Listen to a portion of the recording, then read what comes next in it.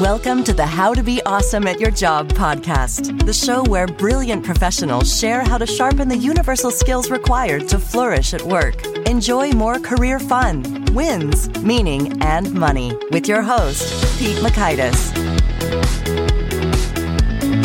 Hello, and thanks for joining us here for episode 639 with Susan Robertson. Susan is sharing how to get more breakthrough ideas and why that matters no matter what your role. So you'll learn 1, why every professional benefits from more creativity.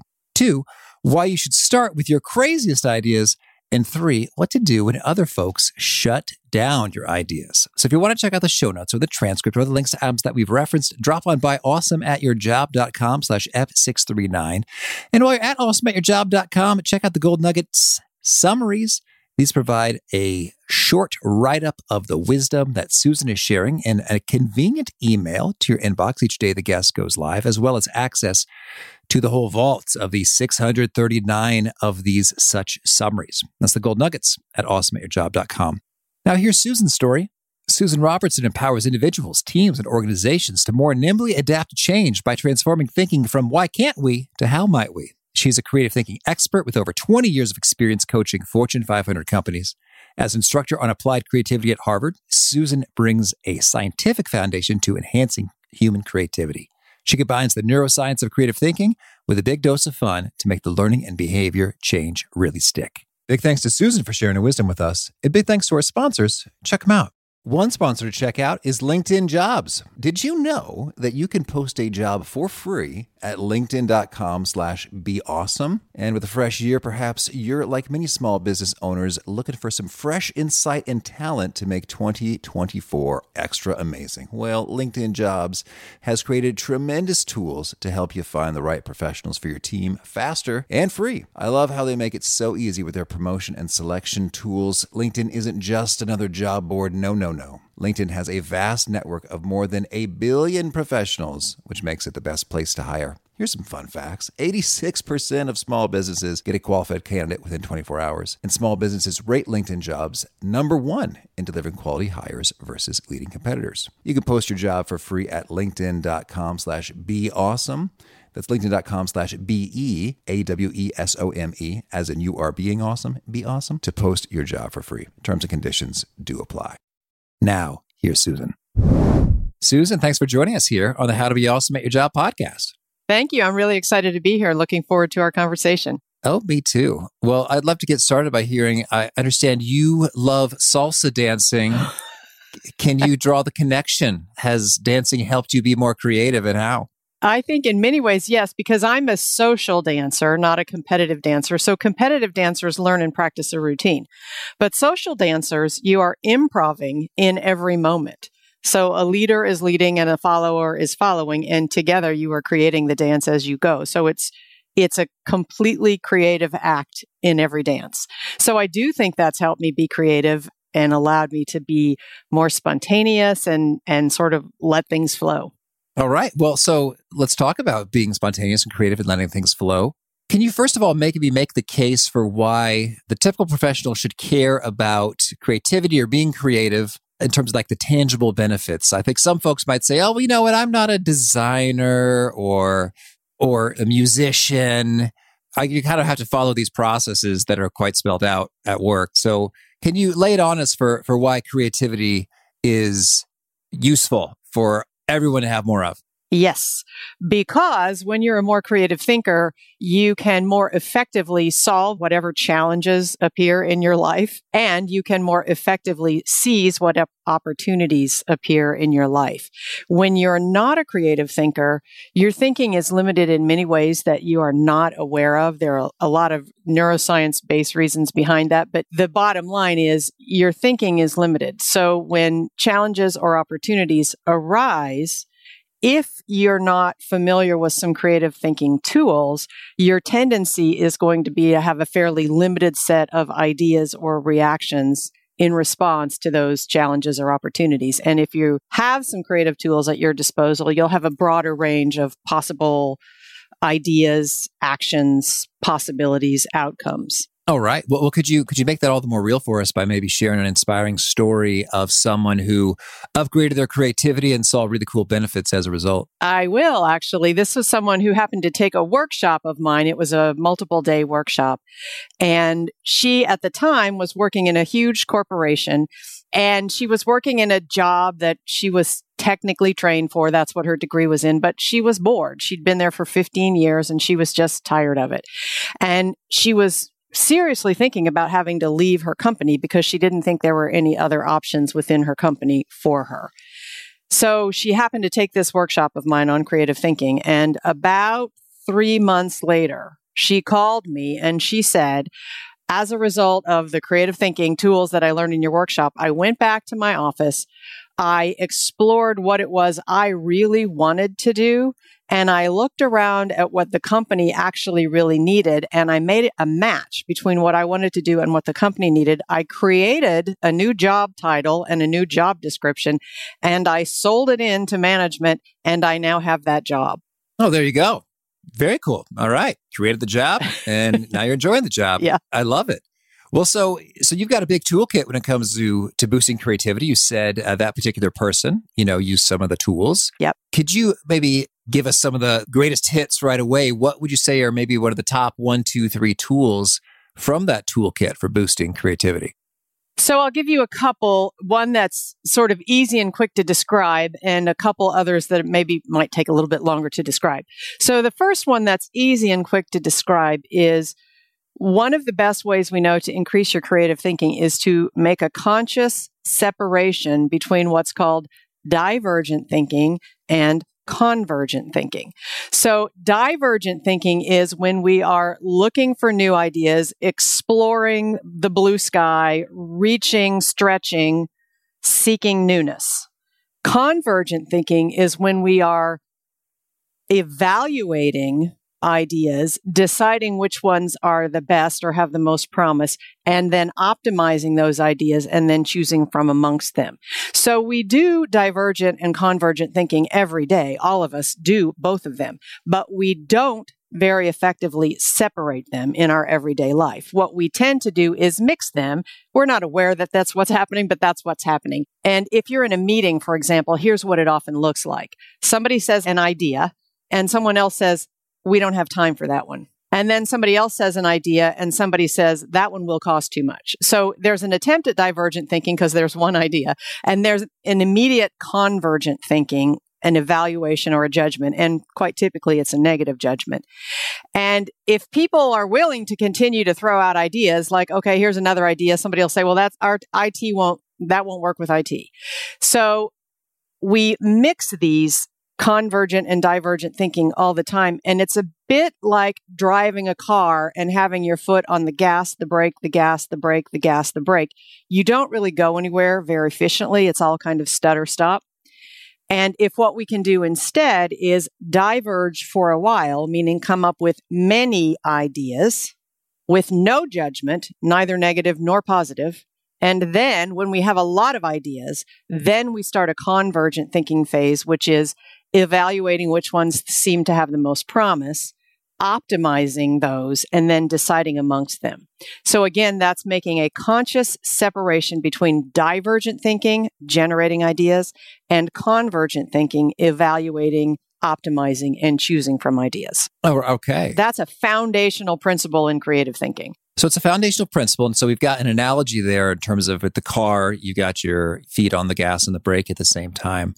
In terms of how that plays out, let's say we've got a meeting. So what would be the expected impact of, let's just say we have the 30-minute meeting. Mm-hmm. If we had 30 minutes that went divergent, convergent, divergent, convergent, divergent, convergent, like the shift off that's happens a lot, mm-hmm. versus 15 minutes divergent, 15 minutes convergent. I mean, in a way, you might say, hey, we're spending the same amount of time on each mental function. Why does it matter if we have it together versus separated?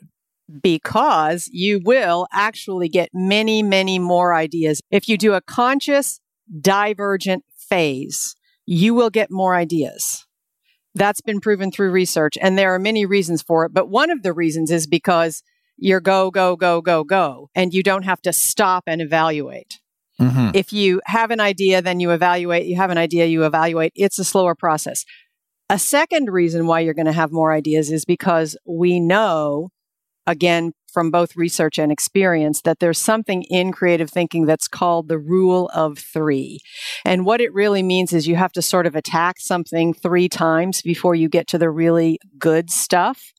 The best ideas come out later in a divergent thinking process. The most blue sky ideas come out later. What tends to happen early is the easy, thought of before, tried it before, sort of tweak on what happens now ideas come first. And if those are constantly getting yes butted, yes, but we don't have time, yes, but that's not what IT wants, the group will simply shut down. They'll just stop generating ideas because no one has the wherewithal to just keep going at it when everything gets shut down. So you won't get as many ideas, and you won't get to the good ideas because you don't get as many ideas. So when you make a conscious separation between divergent and convergent thinking, you're going to get 1, more ideas. And as a result of more ideas, you're going to get 2, better quality ideas, because it takes a while for the top of mind ideas to get spit out, and people have to dive deeper, think harder to get to the newer and better ideas. Yeah, that's interesting in terms of the dive deeper, think harder.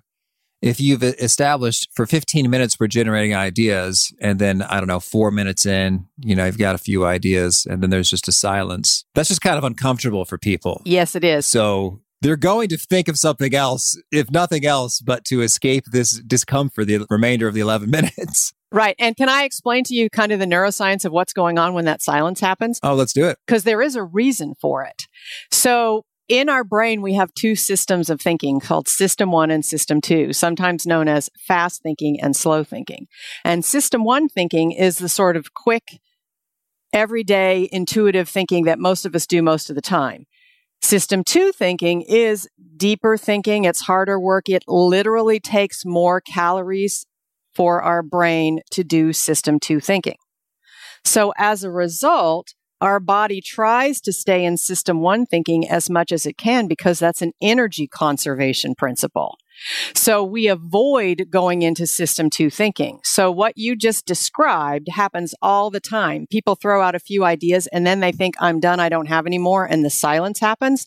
That's because all the System 1 ideas got exhausted. And those were the ones that I said they're the easy to think of, tried it before, just a slight tweak on what exists today. Those are the ideas that come from System 1 thinking.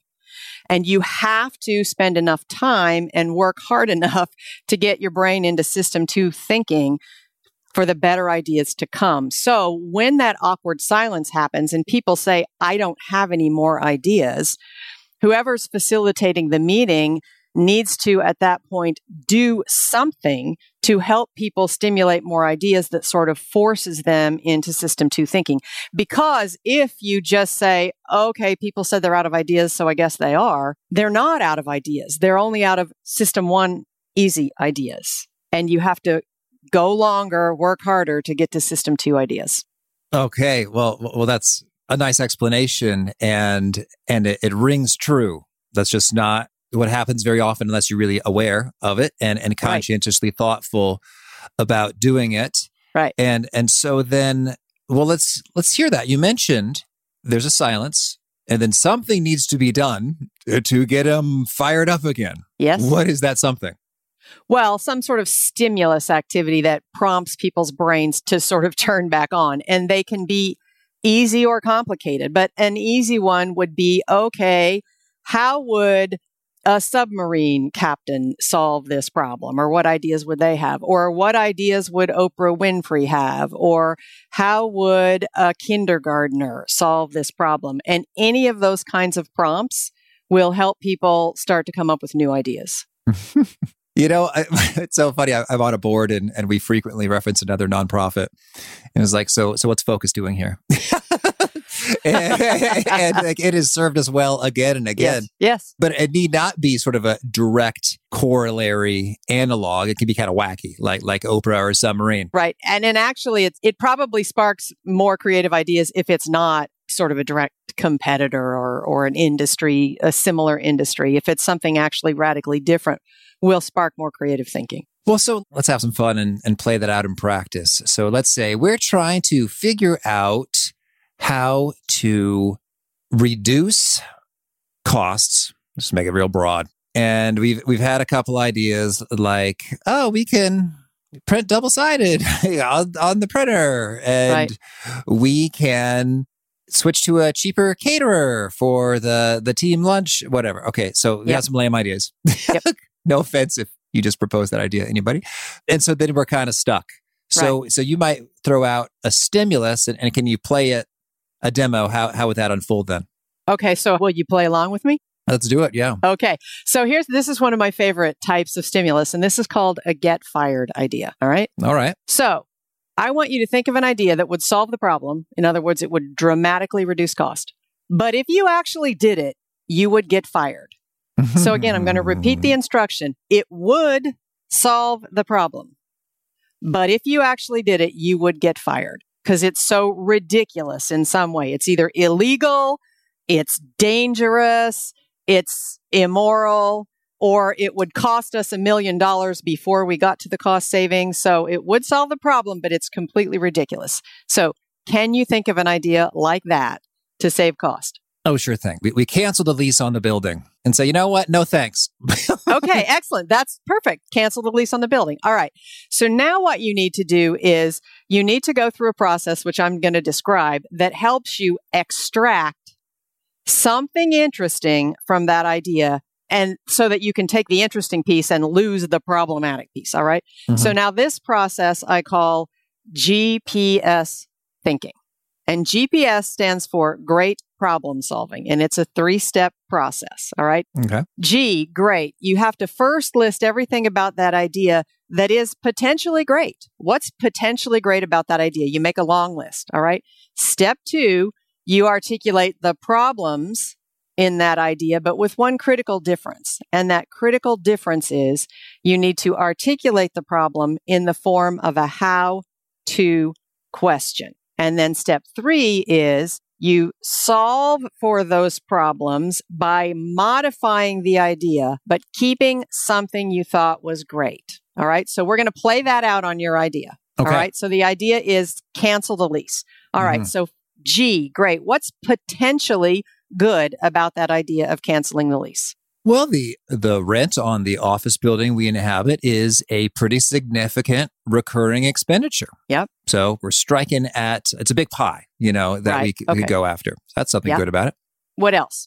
What else might be good about it? Well, right now in COVID, landlords have less bargaining power, negotiating power in a corporate lease office space. I don't know how it works, but there's eviction clauses that say you just can't kick people out for not paying. There's more interest in people working from home. So there's probably less overall, there may be, to be determined, less interest in office space to be leased. Yep.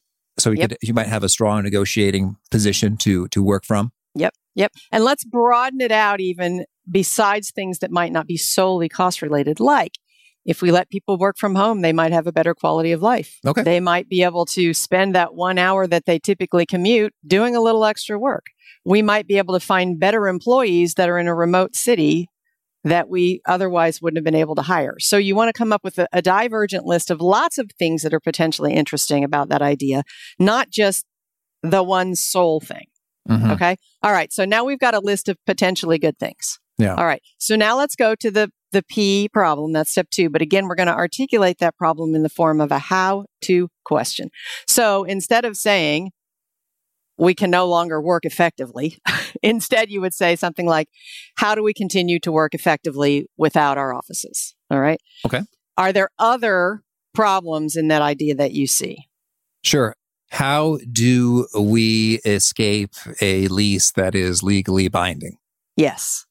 What other potential problems might you see in that idea? How do we continue looking legit to clients and customers without a proper office? Okay. And do you see what I'm doing? I'm pushing you to continue to diverge, right?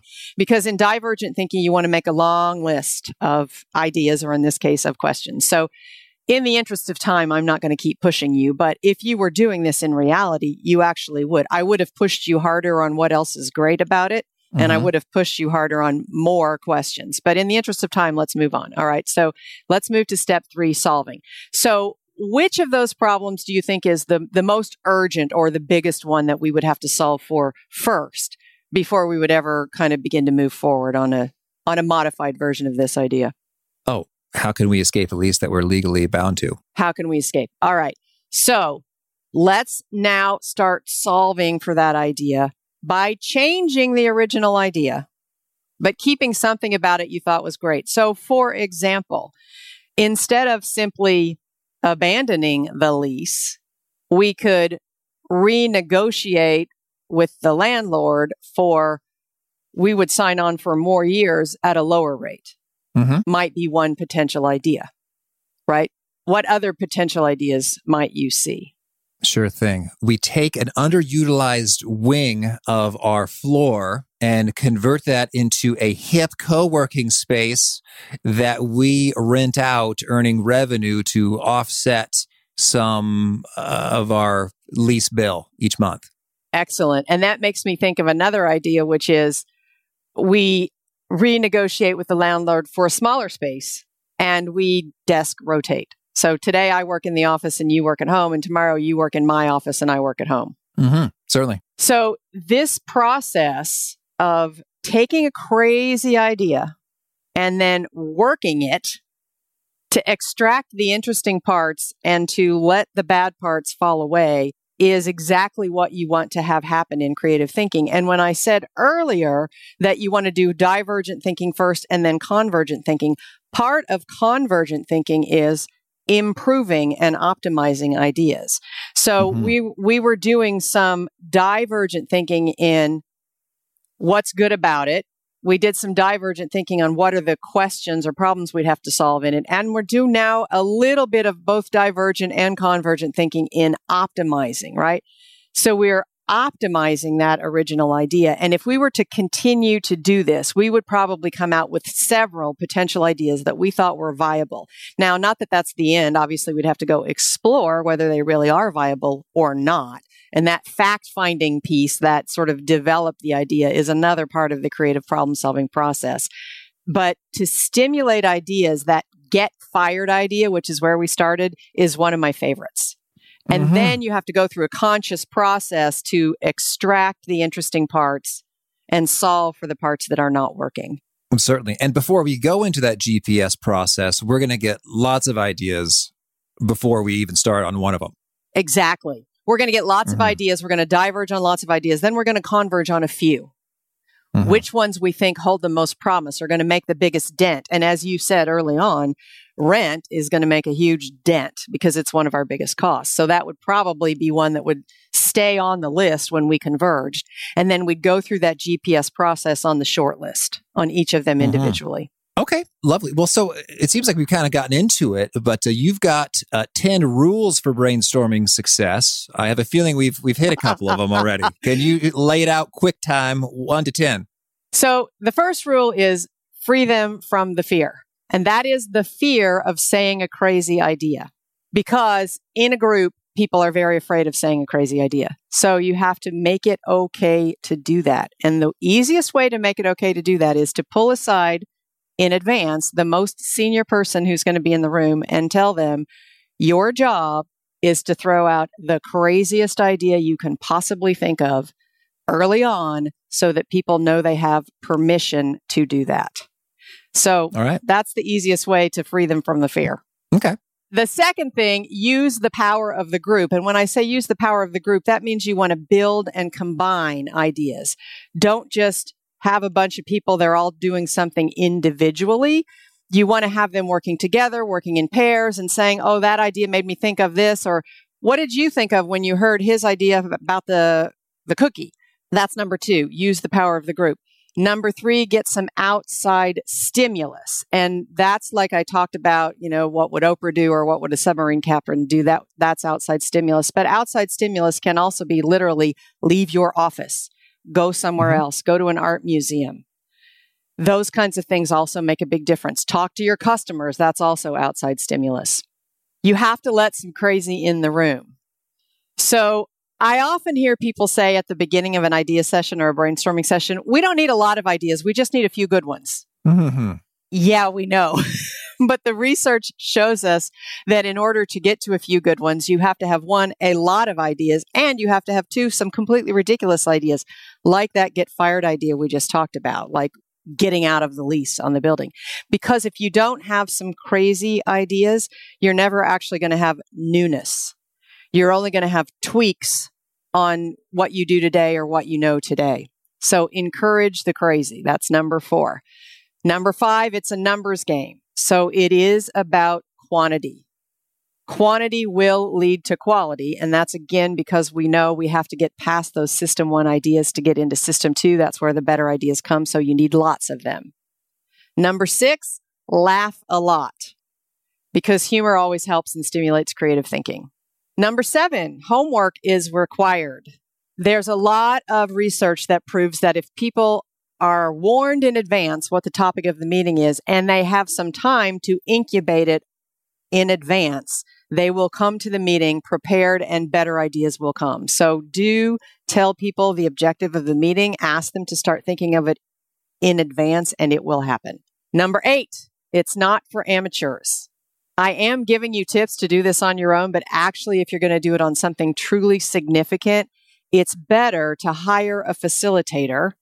And even if that means pulling in someone who's not working on the project.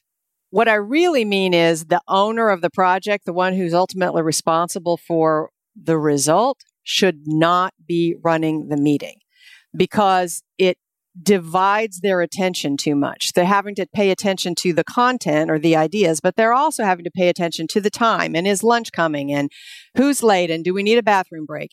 And if you can separate the content and the process, you'll have a much better result. So when I say it's not for amateurs, hire a facilitator, it does mean hire a professional facilitator if you can.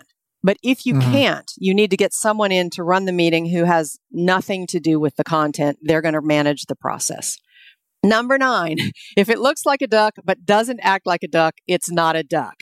Meaning, if you're not going to follow the rules for good creative thinking or good brainstorming, don't bother because it's not going to be effective.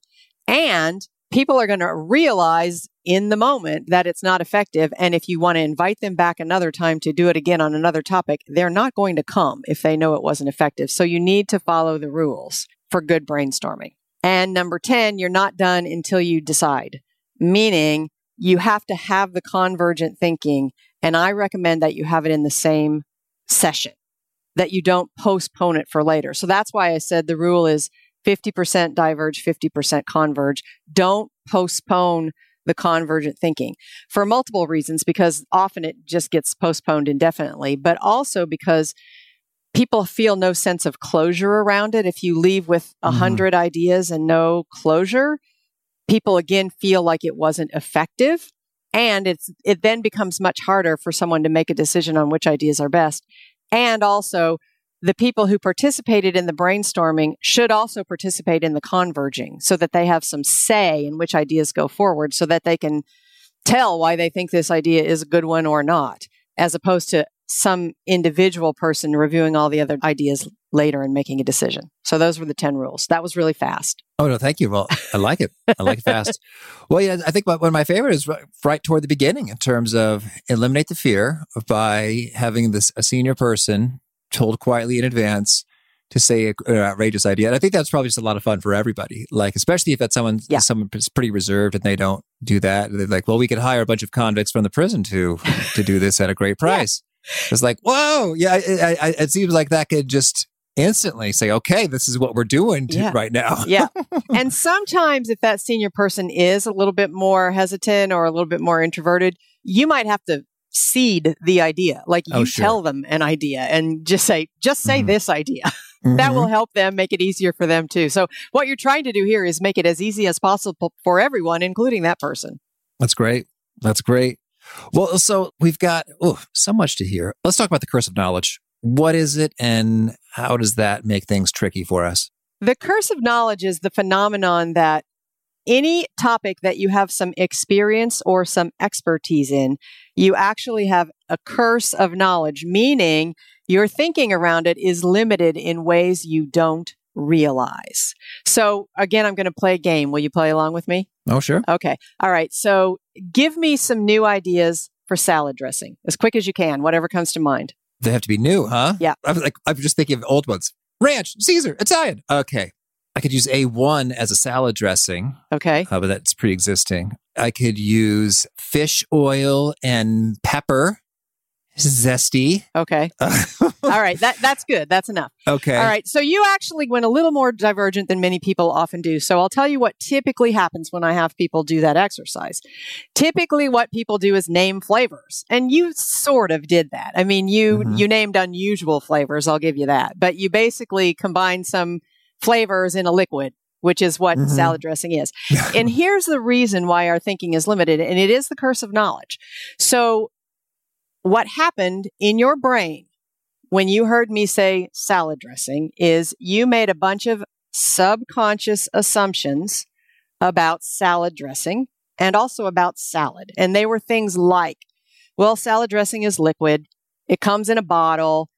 I put it on lettuce. I probably store it in the refrigerator, and I probably eat the resulting salad from a bowl or a plate with a fork. Right? You probably made some or maybe all of those assumptions about salad and salad dressing. And that is the curse of knowledge because that is your experience with current salads and salad dressing.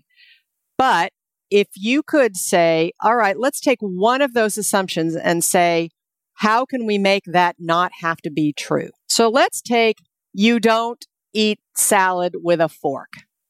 How can we take the idea of salad dressing and make it so you don't eat salad with a fork?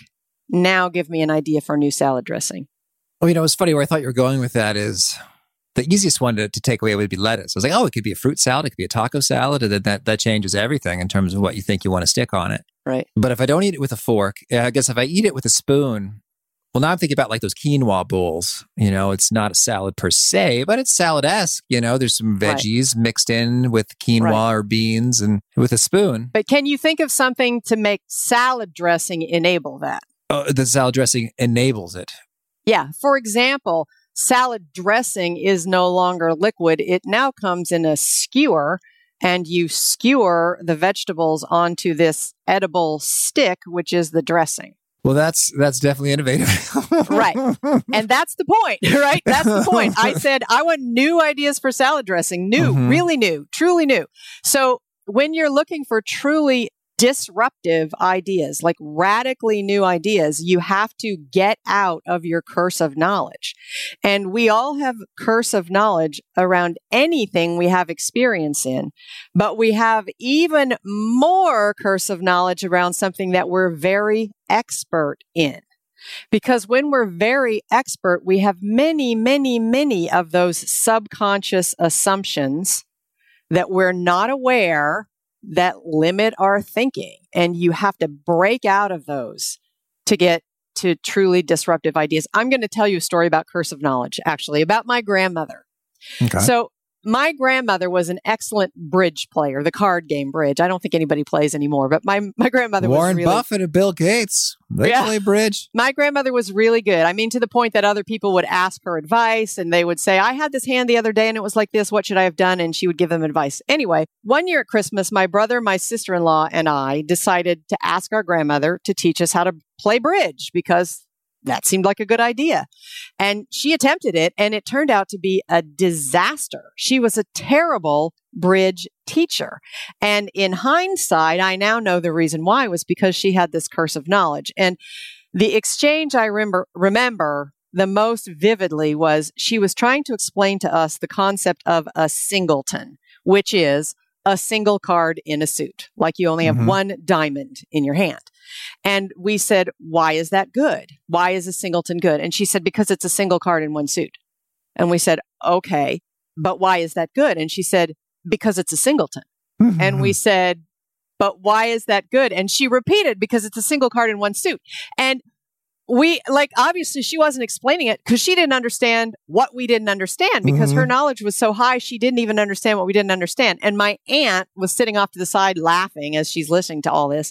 And she finally said, it's good because you can play it early. And once it's gone out of your hand, you're now allowed to play a trump card when you no longer have any more of that suit. Yeah. And my grandmother actually said, well, everybody knows that. Well, everybody knows that. No, you know that because you're an expert. And do you see how it truly limited her thinking? Like, she couldn't even understand what we didn't understand. So the more expert you are, the more curse of knowledge you have around your own topic. So one of the things you can do in a creative session to get around the curse of knowledge is bring in people into the session who are not experts, which is counterintuitive.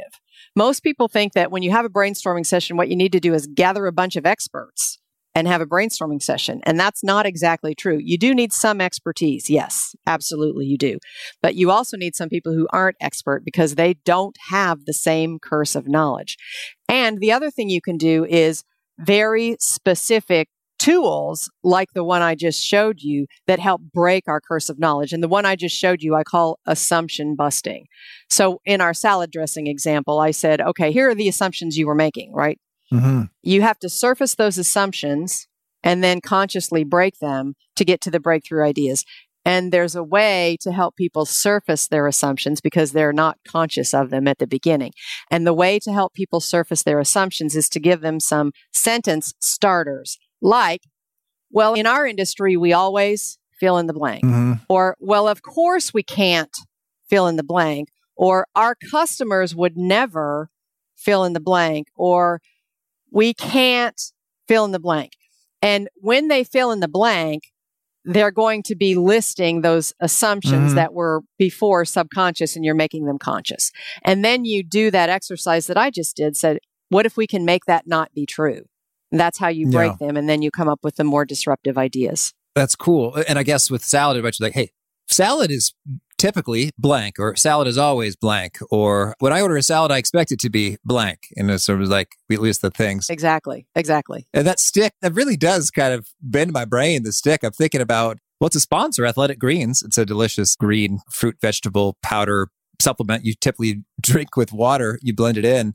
But I'm thinking about, like, what's the Lickum Dip'em sticks with the sugar? And like, if you could have a dressing for that salad that complements the flavors of the green powder, which is kind of wild. Exactly. Or you just sprinkle it on the lettuce and it's active. The flavor is activated by the moisture of the lettuce. You sure? Yeah.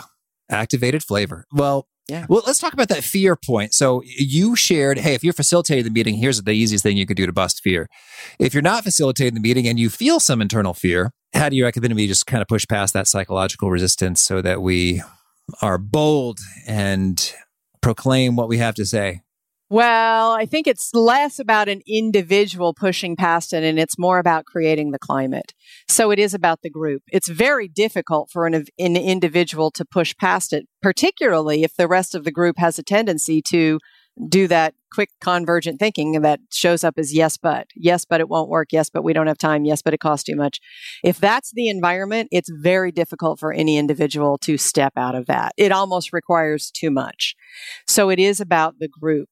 So if you're in a group, even if you're not leading the meeting, theoretically, and you see this phenomenon happening, the yes butting happening, what you can do is very gently suggest, hey, how about if we just try throwing out a bunch of ideas without responding to any of them. And then when we have a bunch, then when we can respond. So what you're doing is encouraging them to diverge, get a bunch of ideas before they converge, because that converging is almost always negative when it happens in the moment. And if you want the neuroscience behind why that is, we can go there. But it is really more about a group than an individual you can, as an individual, say, I'm just going to ignore what everybody else thinks and ignore what everyone else is saying and ignore when I get yes butted. But it's hard to persevere in a yes but environment. on your own. Okay. Well, tell me, Susan, anything else you want to make sure to mention before we shift gears and hear about some of your favorite things? I do want to mention the reason why that initial reaction to most ideas is negative. All right. Yeah. Because it's also a foundational principle in creative thinking, and it's important to understand. So I mentioned earlier a little bit about neuroscience, like we have two systems in our brain, system 1 and system 2, and our brain tries to stay in system 1 to conserve energy. And one of the challenges that arises from that is a set of things called cognitive biases. And you already mentioned the curse of knowledge, which is one cognitive bias. But another cognitive bias that really gets in our way is called the negativity bias. And the negativity bias is the phenomenon that negative experiences have a more powerful impact on our thoughts, feelings, and behaviors than positive experiences do. And as a result, we are highly motivated to avoid negative. We're much more motivated to avoid negative than we are motivated to seek out positive. And that's the reason why the gut instinct response to any new idea is yes, but, and here's the problem, because we are trying to avoid the negative. And we're more motivated by that than we are motivated by looking for the positive. So one of the things that you can do to set a climate that helps get past this negativity bias is teach everyone that GPS method that I already talked about. And the way we used it was as a specific tool to evaluate an idea. But it is also, and probably more importantly, simply a mindset to adopt when you're generating ideas. So if you can teach people that GPS thinking as a mindset and as a climate that you're going to adopt when you're generating ideas, you will automatically reduce the fear. Because people are going to see when I throw out a crazy idea, everybody is going to respond to it in this more positive way by saying what's potentially good about it. And then they're going to help me solve for the problems in it instead of just saying yes, but. Because when you say an idea and somebody else says yes, but, it makes you feel like you were stupid for saying the idea. But when you say an idea and other people say, here's what's good about it, here's what we might need to solve for, then you feel like we're collaborating now instead of they just judged me and found me stupid. Yeah, well, totally. And then the momentum is just flowing in that place. Yep. All right. Well, now could you share with us a favorite quote, something you find inspiring? I can't control everything that happens in life, but I can control how I respond to it. All right. And a favorite study or experiment or bit of research? There was some research that they did with kids. They gave a bunch of kids some tests of creative thinking. And 95% of the kindergartners scored in what would be termed highly creative. And then they gave the same kids in 5th grade the same test, and the results had nearly reversed. Now only about 5% of the kids scored in what was highly creative.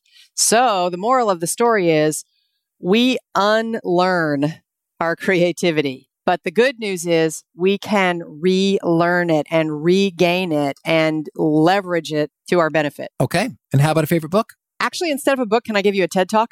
Oh, sure. I love Sir Ken Robinson's TED Talk on Do Schools Kill Creativity? It's an excellent, excellent talk. He makes amazing points, and it is a powerful learning. And a favorite tool, something you use to be awesome at your job? I use a website called Storms. That's STORMZ, Storms. And it is designed specifically for brainstorming and creative thinking sessions. And it makes it so easy. And it's enabled for all online. So you can have a remote brainstorming session, everybody working remotely, but they put all their ideas in one place. It's a brilliant tool. Okay. And a favorite habit? Yeah. You're probably familiar with the idea that some people are people-oriented and some people are task-oriented. And I find that I'm very task-oriented, in particular when I am writing or responding to emails. So my habit has become, when I write an email or respond to an email, I type whatever it is I think I need to say, and then I pause before I hit send, and I read it again, and I make sure to change it to say something like, how are you doing? How's your son? Did he pass that test you were talking about? Because otherwise my emails they sound very cold because they're so task-oriented, and I warm them up with some people orientation as an afterthought. And is there a particular nugget you share that really seems to connect and resonate and folks quote back to you frequently? Let some crazy in the room. All right. And if folks want to learn more or get in touch with you, where would you point them to? My website, susanrobertson.co. Okay. And do you have a final challenge or call to action for folks looking to be awesome at their jobs? Start keeping track of how many times you say or hear yes, but in a day. And it will motivate you to stop doing it and start responding more creatively to ideas. All right. Susan, this has been a treat, and I wish you lots of luck in your creative endeavors. Thank you.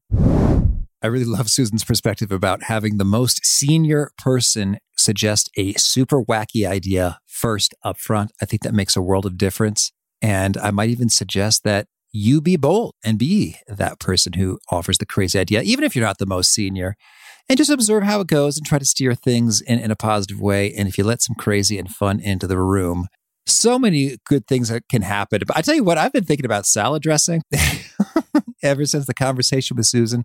And while that might seem a little nuts, it really can open up new doors and opportunities you'd never considered before. So big thanks to Susan. And again, those show notes, the transcript, the links to items we've referenced are at awesomeatyourjob.com/EP639. Thanks for listening. To get the most out of the show, we recommend 2 key things. First, check out the extra resources at awesomeatyourjob.com. You can find this episode's transcript and links, as well as the perfect episode for your situation. You can search the full text transcripts of hundreds of episodes or explore episodes tagged by topic and competency covered. Second, subscribe to the podcast and get future episodes automatically. You can subscribe by telling Siri and several other smartphones and speakers, subscribe to the How to Be Awesome at Your Job podcast, or by tapping subscribe in your podcast player of choice.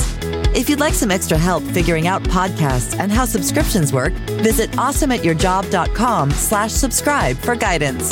Hope to catch you on the next episode of How to Be Awesome at Your Job. Let's jump into Peppa's world of play. Look for spring flowers, hunt for muddy puddles, and bravely explore exciting places with Peppa playsets. Peppa Pig, inspiring kid confidence.